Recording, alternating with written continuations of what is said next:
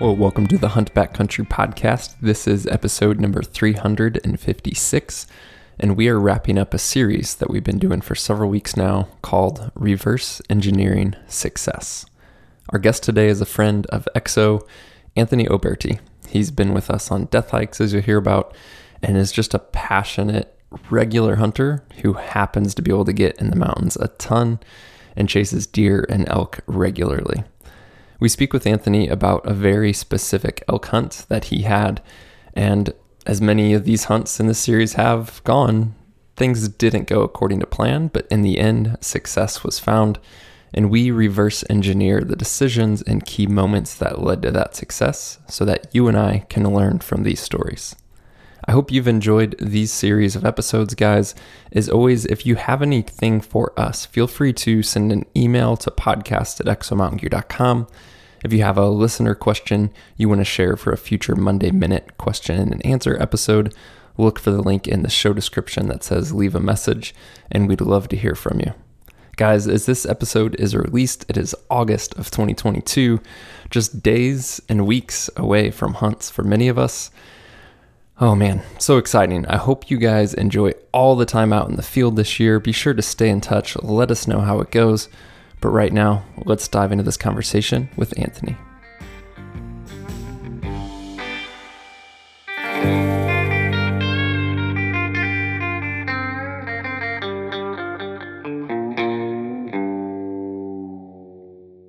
Well, Anthony, welcome to the Hunt Backcountry podcast. How are you, man? Great, man. How are you guys? Good. Is this the first time we've had him on here? That's what I was going to say. I know we've talked to you, I think maybe only for like a death hike segment recap or something, right? We did a death hike after the bear hunt last year. We had like 5 or 6 guys he did a segment on each of them. Oh, a small segment. Cool. Yeah, it's funny because just before this, I was like, I know Anthony's been on the podcast, and then I went to go see what episode it was, and I was like, I can't find anything like an actual podcast episode with you. Yeah, long overdue, my man. That's cool. I'm excited. We were just talking about you yesterday. Yeah. Or was that the Monday Minute?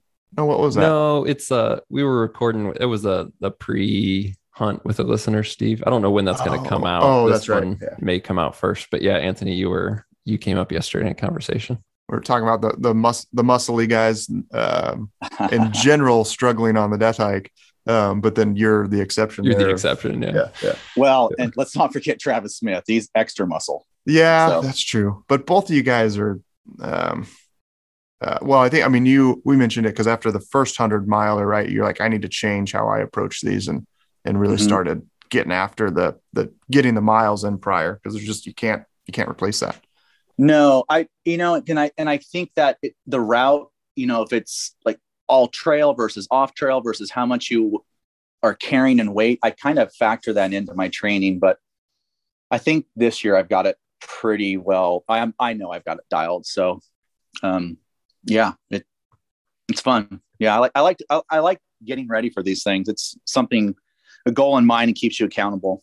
So it's awesome. That's like, I think I'm going to continue doing the death hike forever just because it gives me something to train for and shoot for. Right. Versus like, hunting season's in September. I can kind of slack off all summer long and, pick it up in July or August. Yeah. Yeah, I totally agree. As long as there's never a mutiny and guys take you out. So it's always on the table. Steve may keep doing a death hike, but everyone else is going to boycott. Like, screw you, Steve. Go by yourself. It's a true death hike then. Yeah. Yeah. It's funny. Yeah. Well, I guess some context, Anthony, a quick introduction for listeners, who you are, what you up to, what you do professionally, that type of thing. Quick. So 46 years old, live here in the Boise area. I'm a chiropractor now, almost 20 years. Been an avid outdoorsman my entire life.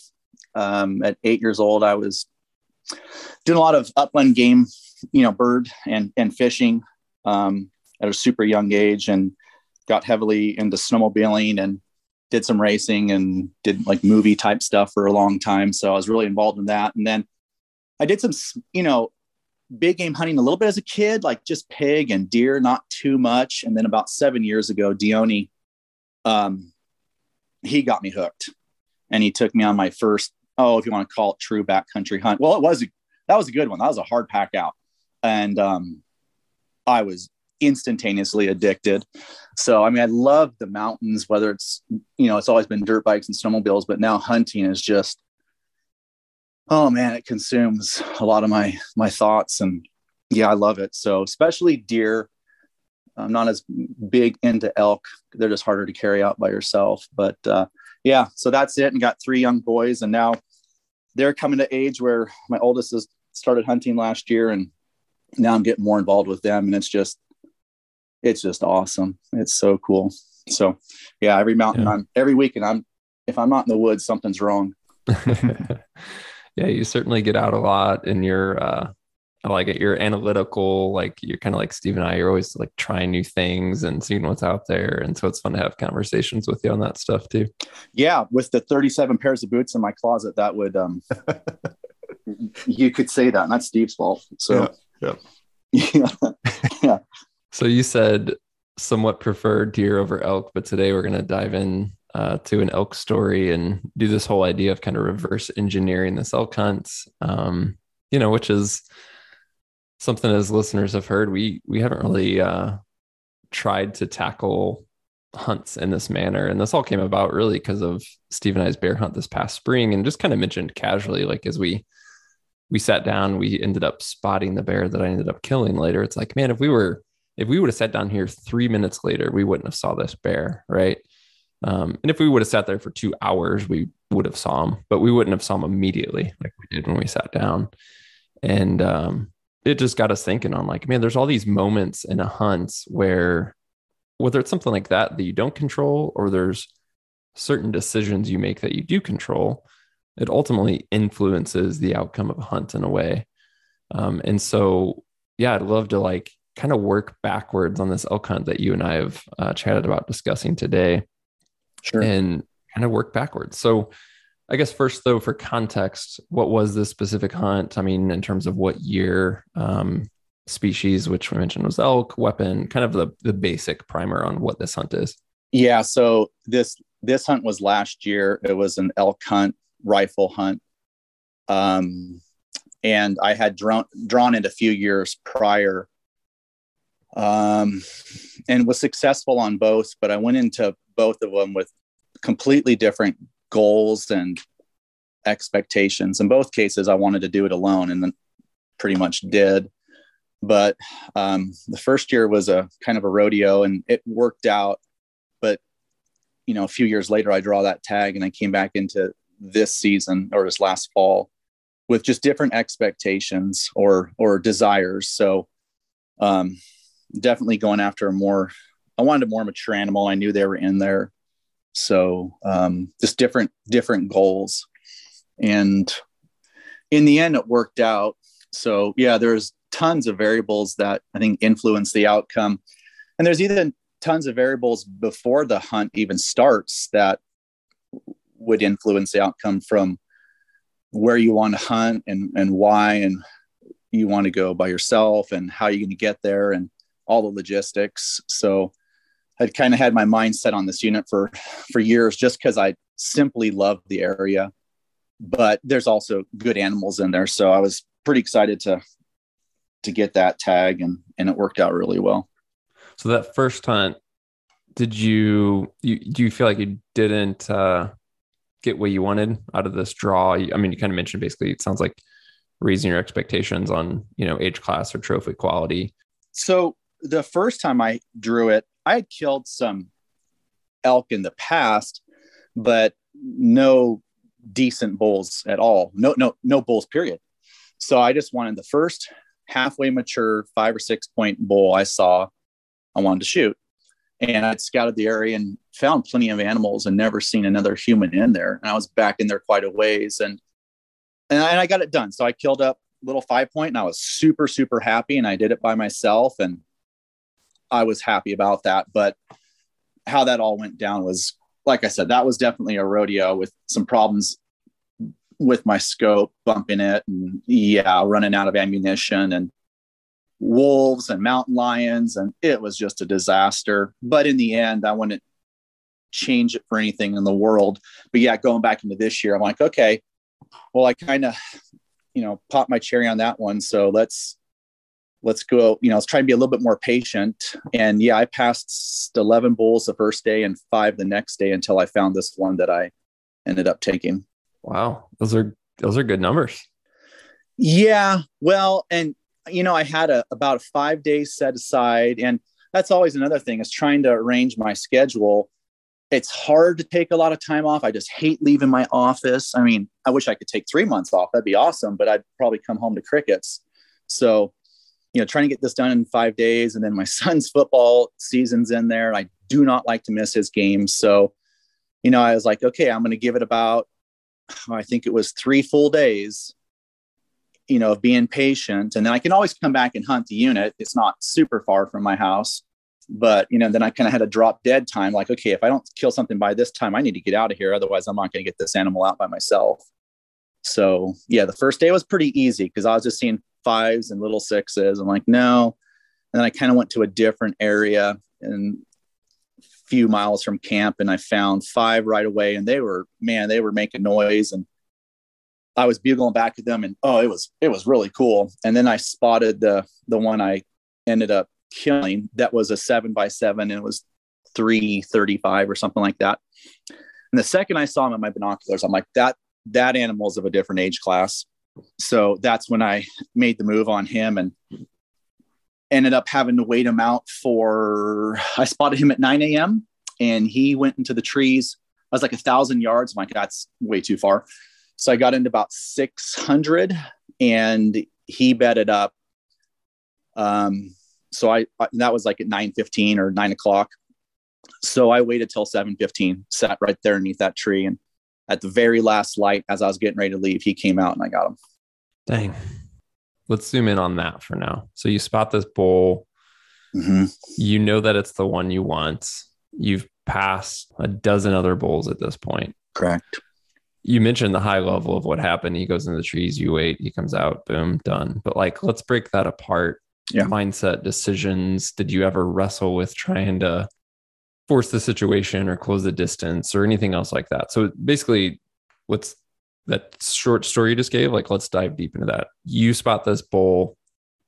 What's going through your head? What decisions are you making? What are you weighing in terms of next actions? So what was nice is that I'd seen enough bulls between, regardless of my spotting scope or binoculars. When I saw him, there was no doubt. I think you see an animal, you're like, okay, he's a shooter.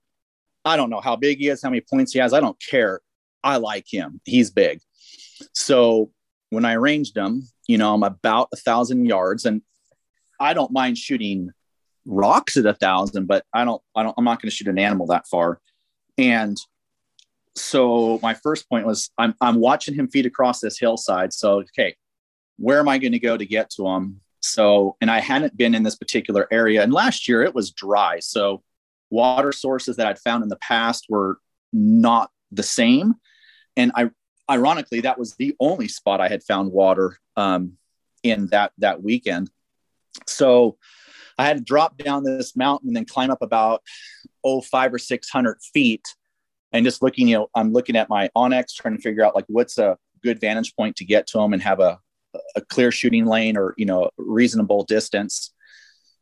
And it took me about 25 or 30 minutes to run up this hill. And when I got to him, I'd lost him. So, cause I lost sight of him when I dropped down to climb back up. So, but these bulls are making noise everywhere. I mean, I think it was early October, and it was really cool because every single time I bugled, they bugled back. And I'm by no means a professional elk caller, but good enough to fool them. And, so I knew that some of these bulls at least were in the trees. So they were bedded, and there was nothing I could do at that point. I wasn't going to go. I didn't want to rush it and get up into the trees where they were, because I knew I would push them out of there. So essentially what I found was there was 2 openings from the trees. There was one to the right, one to the left. And I assumed that evening he was going to feed out into one of those. And I'd had everything ranged. It was all about 600 yards. I picked out different trees and rocks in case, depending on what route he came, had everything set. The first thing I'm doing is getting my ballistics all figured out on my, the app on my phone to make sure that I'm dialed this time on my scope.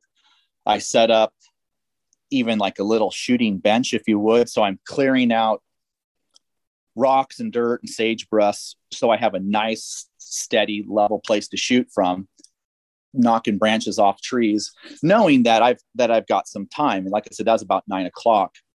9 a.m. Right? 9 a.m. Yeah. 9 a.m. So let's see. Some of the bulls were calling, and I would call back to them. And around noon, I had one. Why were you calling back? I'm just like, I don't mean that as like it sounded like a jerk type comment. So short, but well, that's a really good question, Mark. And I don't know either. It's still fun to hear, right? Well, like interact with them. It is really cool. And I kind of wanted to hear like, okay, how bad do I suck at bugling? Well, they keep calling back, so I must be doing something right. And then one kept coming in, and he was coming closer and closer. And I wasn't sure, like, God, do I try and keep calling him in or what? And he just kept sucking in. And the best I could tell, he was about 100 yards below me, but I could not see. And of course, I don't know what bull it is. And what happened was there was a water source there. So I think some of them were getting feed or water in there. And then I stopped calling because it wasn't doing me any good. So I waited it out, and I was underneath this tree all day. And it was funny. I kept having to like shift because the shade kept changing. I'm like, I don't want to sit in the sun all day long. Then I had to keep moving my shooting spot as well, and get branches out of the way to make sure I was set for when he came out. So that afternoon, about 4:30, some bulls started feeding out into the area I thought they would. And it wasn't the bull I wanted. And then it happened, it was continuing to happen like 5:30 and at 6. And I think it gets dark about 7:40. I don't remember, 7:30, 8 o'clock, that time of year. And I was about 2 miles from my camp, which was 3 or 4 miles from my dirt bike, which was 10 miles from my truck. So I was back in there a little ways. So I keep waiting, and all these other bulls come out, kind of like I expected, and he never popped out. I'm like, damn, he gave me the slip. So finally, it's getting towards the end of the day here, and I've got a little bit of a hike back. So I have everything perfectly set up. So I start grabbing my stuff and get my pack, and I just turn around just to look at the hillside one last time, and there he is. And the hillside is littered with animals. There's like 4 or 5 cows, a couple smaller bulls, and there's him. And this time he's at like 425.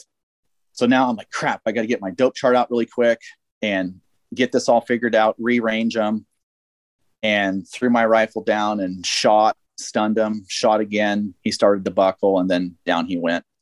So it happened super, super fast. Like everybody always says, it's like, I've been sitting here for 10 hours, totally ready to go, off and on with naps, contemplating the world, just wasting time for 10 hours, and all ready to go. And then I have to rush this. I'm not going to say rush the shot, but, do it really quick in a way I wasn't set up for. And that was it. And I didn't know how big he was. And I'd have to look at my phone what time it was, sometime after 7. I'm like, holy crap, that just happened. So I walk up to him, and then I realized, oh yeah, he's a nice animal. And the sun's going down, starting to, and I'm like, wow, I got my work cut out for me. And the other part of the problem was I'd eaten most of my food and didn't have a whole lot of water left. And, that was the beginning of a really long night, which I didn't get back to camp till a little after 5 a.m. and I was smoked. If we go back to you kind of like packing up before this shot ended up happening and armchair quarterback this thing, which is always easier, would you, like in that situation again, have packed up to try and get that extra 30-minute jump? Or would you say, hey man, if I'm in this situation again, I'm just gonna like flat out sit until the end of shooting light ready, and then kind of gather my gear and what have you? No, it's a good question. And I think you're right about that. If it's still legal shooting time, like it was probably foolish of me to pack up. What had happened is all the bulls had fed out earlier, and I'm thinking, okay, well, they're all done. I haven't seen anything in 30, 40 minutes, and I've got a long hike back to camp by myself.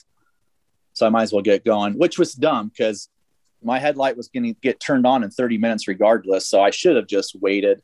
Mm-hmm. With any shot, I really like to have a good, awesome, steady backrest off a bipod. So I would have rather have not rushed it. At 400 yards, it's kind of a close shot for what I'm used to shooting at or practicing at. So that was fine. But, your heart is always through the roof, and at least for me in a situation like that. So I wish I would have definitely waited it out till it was just pitch dark. So that way I didn't have to rush it as much, but fortunately it did work out. And that's when the real work began. I mean, I think I'm right there with you. Like, I think there's something kind of like something in us of like, oh, this isn't going to happen. I might as well pack up. There's like this, the ease, like the comfort of being ready to go and hiking before dark. But then, it's like easy to say now, sitting here in the comfort of our homes, of like, as you said, you're going to be hiking in the dark anyway. Why not just like, start hiking when it's dark, right? But I'm, in the moment, I'm kind of right there with you and may have made the exact same decision you did. I agree. And I mean, same thing happened with my deer last year. I killed them at very last light. So, and the whole pack out was in the dark. And a lot of these animals, it seems like they do come out at last light. And I think we all know that. So shame on me I'd been patient for 2 days. I should have been a little bit more patient for 30 minutes, and then the things start swirling in your head like, gosh, dang it. Like, do I come back here tomorrow? Do I try and find a different area, a different bull? Do I settle on a smaller animal? And that was one of the biggest struggles, was being patient. And our good buddy Dione is always in my head about like, you just need to slow down and be patient. And he says, you're never going to kill a big animal if you shoot the little ones first, which is true. And I mean, it depends on your expectations of the hunt. And sometimes I don't care, but in this situation, I did want to wait. And I think the patience thing was the hardest part for me, because I get excited when I see animals, and man, it's just awesome. I mean, even scouting, it's awesome, but when you're out there hunting, and then I like shooting my rifle a lot, so it's sometimes harder to hold back. So, I mean, I don't have that problem at all. Yeah. It's like, well, there's an animal, and like, I know I can hit him from this distance. Like, it's just really hard. So, what led you to, what made the decision to sit back and wait for him to come out? Just how the terrain laid out? I mean, I feel like there's probably certainly a good portion of people that that bull's in those trees, I'm going to go kill it now. Yeah, so the way the hill laid out, I was below halfway down the mountain. And this area, because when I did pack them out, I'm trying to see like, gosh, you can't even see the area from the top of the ridge. So it was pretty secluded, but it was almost all timber. There was a line of timber going up to where I believed he was. And I didn't think that I would be able to sneak up on him. And there were so many other animals in the area. I was pretty certain that if I went in there to try and get him first, I was going to bust him out of there. So, and wind wasn't really too much of a factor, but I just assumed like these animals are going to feed in the evening sometime tonight. Like it seems like morning and evenings when they're out feeding in the open. And that's where I found them that morning. And based off of what the animals were doing the day before, all the other bulls I'd seen, they were feeding morning and feeding late. So I assumed he was going to come out that evening sometime. And I thought keeping my distance was the best solution. Because I was afraid I would push him out of there, and I didn't want to ruin that. So I thought it was a better decision just to sit here and be patient. I'm going to try and do something that's hard for me to do and be patient on him and hope that he feeds out. And I was right about that part. I didn't expect him to come at the very last light because all the other younger bulls were coming out sooner. Yeah, I mean, I think patience, obviously it's, I struggle with it. You seem to struggle with it too, but you made the right call. And it's not easy to know that you're going to sit there for 10 hours in one spot. That's especially when you're by yourself. Like I'm probably more like, oh, I'll get up and hike, when I'm by myself, because you just get bored too easily. Sure. What, I think part of this reverse engineering success or continued success is learning from mistakes in the past. So what did you pick up from that prior hunt that you talked about, that where you emptied your magazine? Oh, Jesus. What what are some of the things that it sounded like that you learned from that hunt that you then applied to this hunt? Well, I think there was two factors. One was my expectations and my, I don't want to say goals, but that's kind of what it was. The first hunt, I had low goals and I had high expectations, but my goal was low. I just first halfway mature animal, I wanted to take them and do it on my own. And I felt good about that.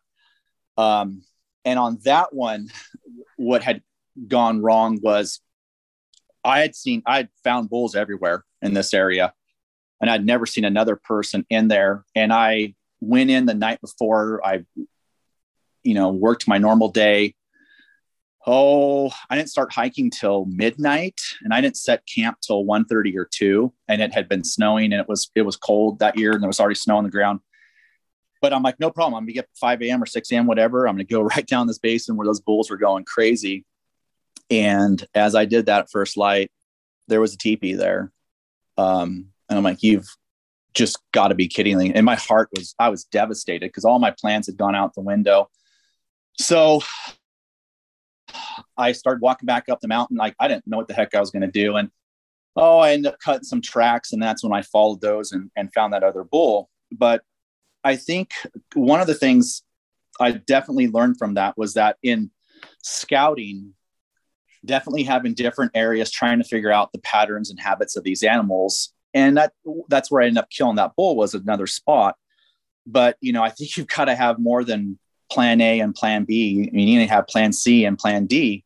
When you're in there for an extended amount of time, I don't think you should put all your eggs in one basket. So I was just devastated by the fact that there was another hunter in there. I'm like, you've got to be kidding me. I thought I was the only person in here, which maybe is, foolish on my part. But yeah, having some other options to fall back on was something that helped. And that's what I carried into this next hunt. So where I killed this bull last year wasn't my primary spot. It's just something I'd kind of learned from the day before. And I still had other areas I was going to go to.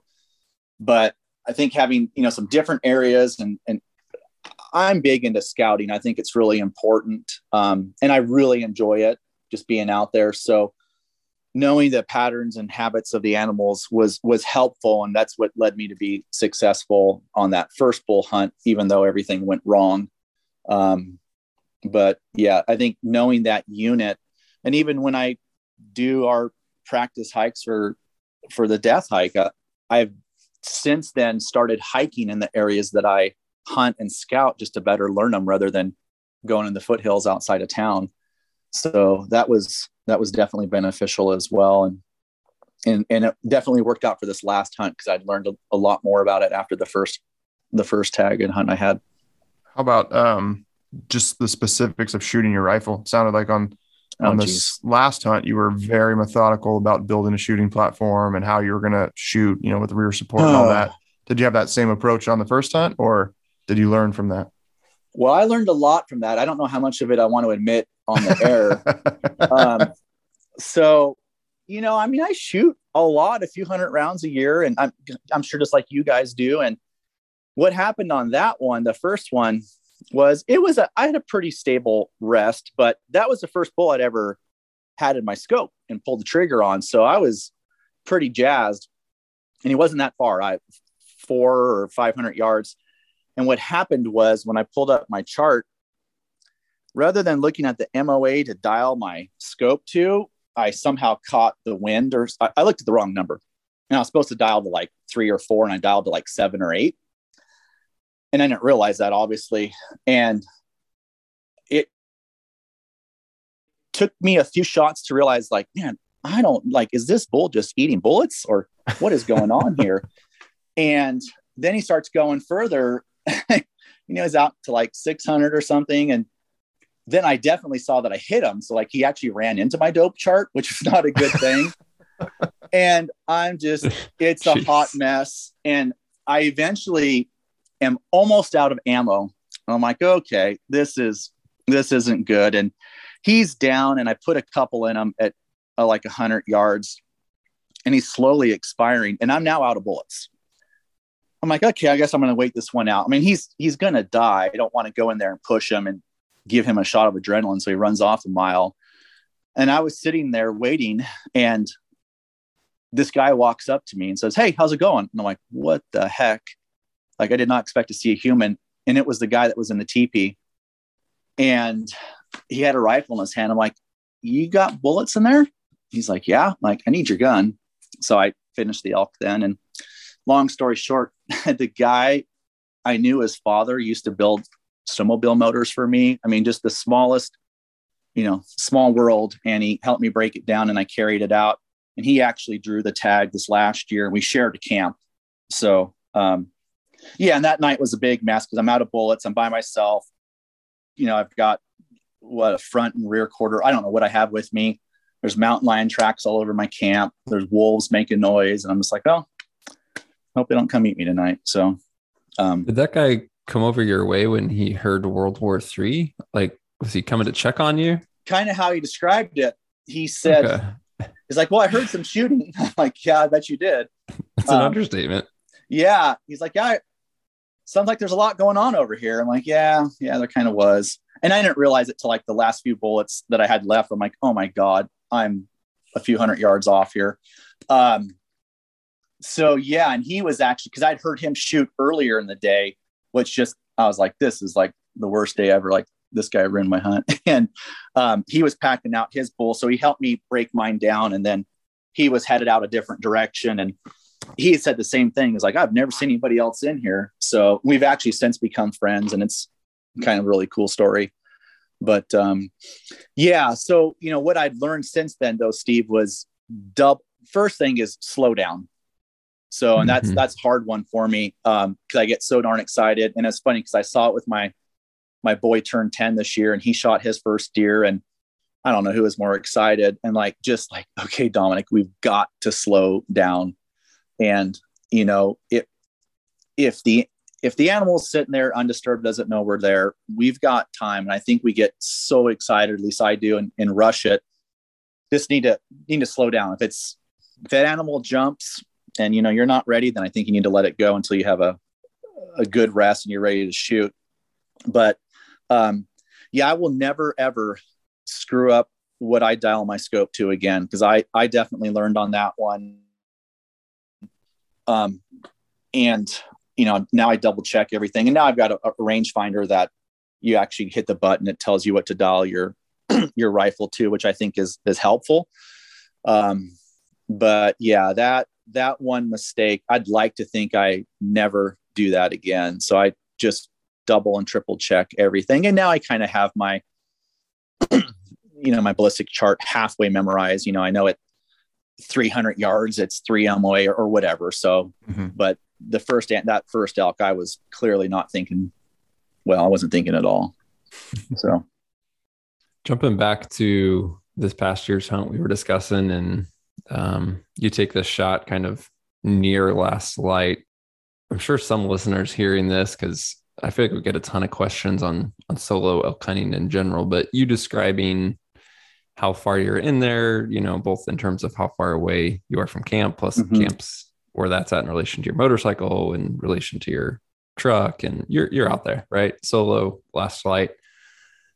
Do you have any reservations about even putting a big bull down like that, like at the end of the day when you're by yourself? Or do you just feel like you've had enough experience both breaking down animals in general, plus perhaps dealing with breaking them down in the dark or packing out in the dark, that you didn't have too many reservations on that? I didn't have a reservation at all about it. And I think that part of that comes honestly from our death hike. So granted, we're not carrying animals out 100 miles, but I kind of have an idea of what I'm physically capable of. And to be honest, that's what we think. In reality, we're capable of even more than that. Our brain just wants to shut off and protect us. But my thoughts were, I want to take this animal and I'll figure out how to get him out of here. If it was 20 miles, well, that might be different. But and ended up being a little over 5-mile hike out because I went to the top and followed the ridge line out. So, I mean, yeah, 5 miles, some off trail with 100 and plus pounds is tough, but that's what we train for. At least that's what I train for. So no, it never crossed my mind at all. And the dark thing doesn't bother me. And I hate to say it again, but I kind of bring that back to one of our death hikes where the bear hunt we did when Steve started making us hike at midnight without headlamps. And, I think getting comfortable being uncomfortable is a good thing. But being comfortable hiking in the night, in the dark, I kind of like it, actually. It's peaceful and I'm not worried about anything. I got a headlamp and I got a rifle. Like I'm not worried about anything happening there. So there was really no reservation. Like I knew I could physically do it. It might take a while. I didn't expect it to take 8 or 9 hours, but whatever. So, yeah, I don't really have a limit per se. I mean, maybe I should put a limit on elk, but the flip side of that is I know it's going to take more than one trip. On deer, I'd like to do all those in one trip, and I don't have, maybe 10 miles might be my limit. I don't know. I mean, if it's the right animal, the right situation, I don't put a cap on that. You just got to figure out how far you can go. And I think you need to know your body and your capabilities. And that's different for every person. I think you also need to know your gear and what you have available to you, your food and water, because that did become a problem on the hike out where I actually did run out of water and food. But at the end of it, I didn't die. So I was fine. Just, made for a long day or for a long 48 hours getting them out. That's always the joke, right? But did you die? Nope. That's right. I'm fine. Live to tell the story on a podcast. And I think maybe I'm the sick way of thinking about it, but there's something special that I'll remember about those types of hunts where it was grueling. And every time I look at, I have a Euro mountain above my fireplace of that elk. And every time I'm sitting there drinking coffee or sipping whiskey, looking at them, it's like, it just brings back a warm, cozy, awesome feeling. And sometimes the more something like that sucks, the better it is. Yeah, 100%. So, yeah.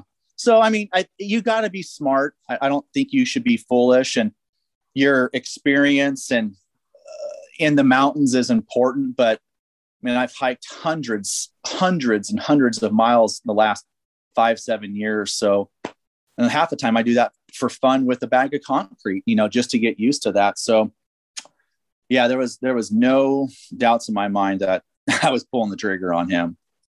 I think what you mentioned there about hiking in the dark and how you can tie that to the specific experience of a death hike. What I'm trying to highlight here is not that you have to do a death hike, but just how much I don't even know if I want to use the word fear so much as maybe anxiety or worry it's about the unknown. And so as soon as you expose yourself to that, and now it's known, I know what it's like to hike through the dark, through the night. It's like, okay, well that removes the anxiety, that removes the fear, because it's not an unknown. I think because I could relate to that even with the dark. I mean, I remember the first time I was legit in the mountains, away from trails, away from camp, and had to hike back in the dark. And I had some anxiety about that at that point, but having done that then and a bunch since, it's I don't really have that anxiety anymore. Right. And it's the same. You could relate that to, us mentioning doing water crossings a bunch. A lot of times guys are anxious about that because it's unknown, that what if, and then, okay, yeah. It's expose yourself to it, do it. And then you just build confidence and some of that anxiety goes away. You still need to make smart decisions, but you just don't have that level of, it's the unknown that causes the anxiety. Yeah. And I took I have 3 young boys, and I took them bear hunting this last weekend. And it's funny because I could see their reservation with the dark, and I personally think it's good to throw headlamps on them at a young age and let them be outside and realize look, guys, there's nothing different right now versus when the sun's out. Well, minus the sun not being out. But I mean, everything's the same. Those fears are kind of in your head. You're not going to have a monster attack you just in the middle of the night for no reason, especially when you have a blaring light, light on your head. And I think for the hunting, situation here, my personal opinion is the first time you do something like that, well, I don't think the first time you do something like that should be in a situation like that. Hopefully you've prepared, whether it's a death hike or a hunt or whatever, where when you're faced with this challenge, that's not the first time you've done it. That would scare me. That would be a concern where it's like, oh, geez, I've never done this. I don't know how it's going to happen. So, I think preparation is really key. I could see how it might be difficult for some listeners in the Midwest and East Coast that don't have the mountains at their disposal to do these things. But I'm sure you do, Mark. I know you're out running in the dark. And I think it's good to do all these things ahead of time before going into an event like that. And that's why I have no concern hunting by myself. And between that and having an in reach, I've hunted by a week by myself, and I'm not worried about it. I can communicate with my family. I'm physically prepared. I've done all this before, and let's go.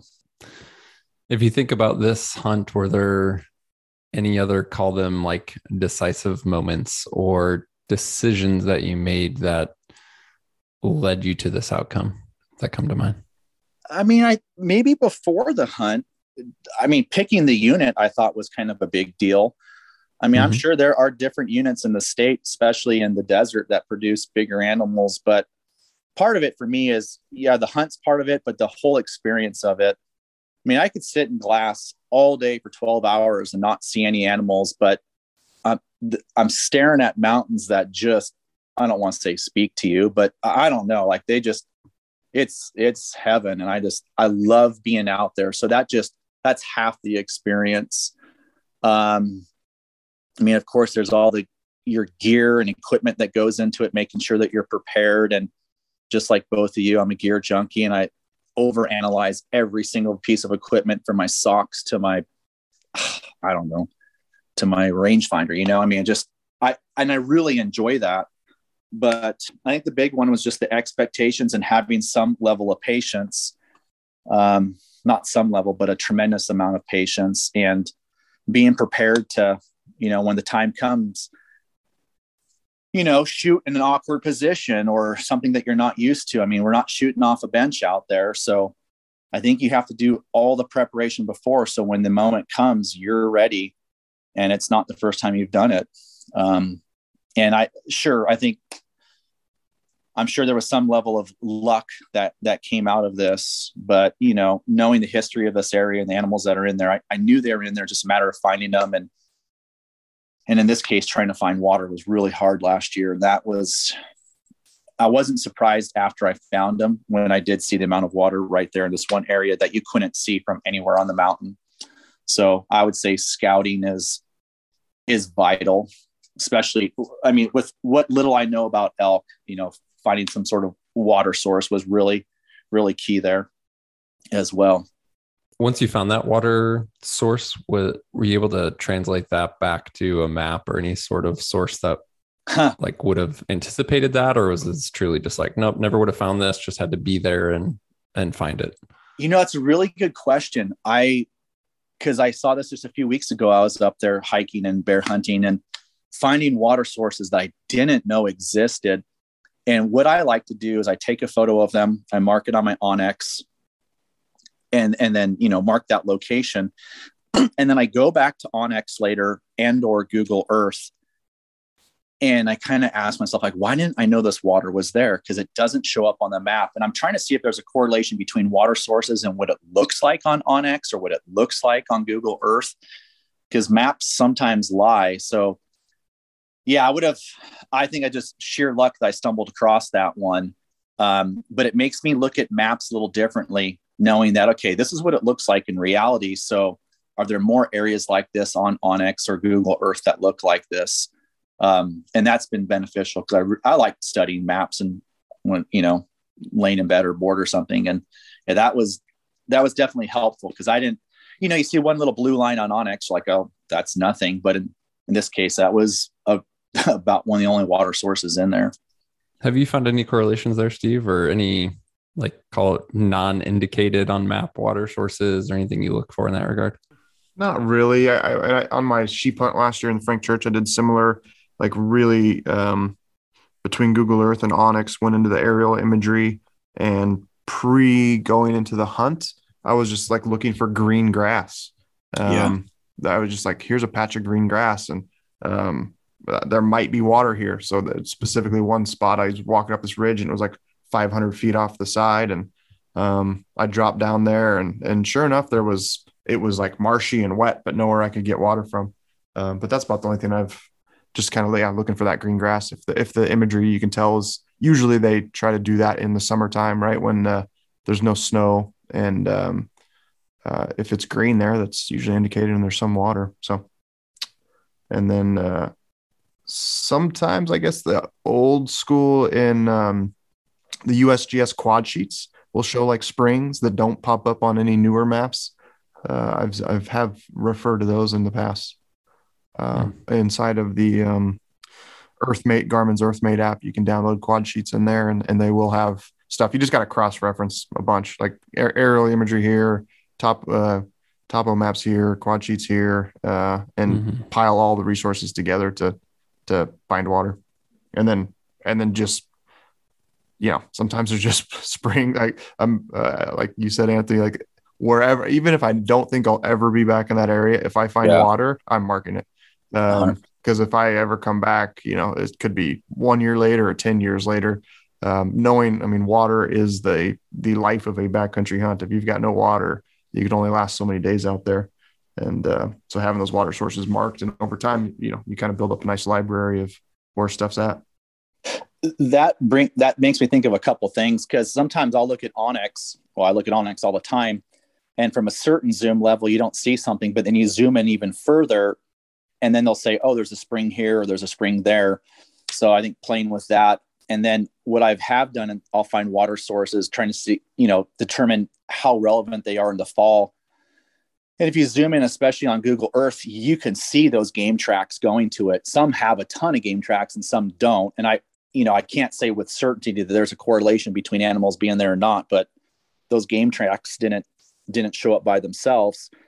The other part of that was where I was hunting this year, there is no water source on top of the mountain where I was hunting.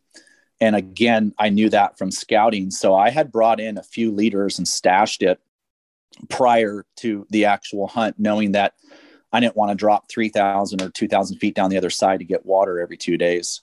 So I think that scouting is just important for so many reasons, from finding a flat spot to camp to where you're going to glass. I mean, the first time I go into new country all the time, you're not just going in there and glassing right away. It's like, okay, where the hell am I going to set up my tent or tarp, and where's water, and where's a good glassing point? And does this ridge actually allow me to see this basin? So becoming familiar with the country is really important, so you're not spinning your wheels when you're actually looking for animals. Awesome. Anthony, this is it's been good, man. There's a lot to pull from this, and I think it's been helpful for me to just like zoom in on those decisions and understand the why behind it. And I'm sure it'll help listeners as well. So thanks for sharing it. You bet. I hope someone gets something positive out of it or helpful for them. Absolutely. I think this whole series is going to be just great, because it's so important to be reflective, right? Like, you learned from that first elk hunt mistakes, what you could do better. Yeah. You applied them to the second one. And just over time, talk about building a library of water spots. You build a library of lessons learned, and just helps you become a more successful hunter year after year. Absolutely. Yeah, absolutely. Well, that is a wrap, not only on this episode, but on the entire Reverse Engineering Success series. Maybe we'll do more of these episodes in the future. If that's something you want more of, be sure to reach out and let us know. Send an email to podcast@exomountaingear.com. And once again, if you have a question for a future Q&A episode, we'd love to hear from you. Look for the link in the show description that says leave a message, and you can use whatever device you're listening on right now to leave us an audio message that we'll answer on one of those future question and answer episodes. If you haven't yet, hit that subscribe or follow button in your podcast app so that you receive future episodes automatically, and we'll talk to you soon.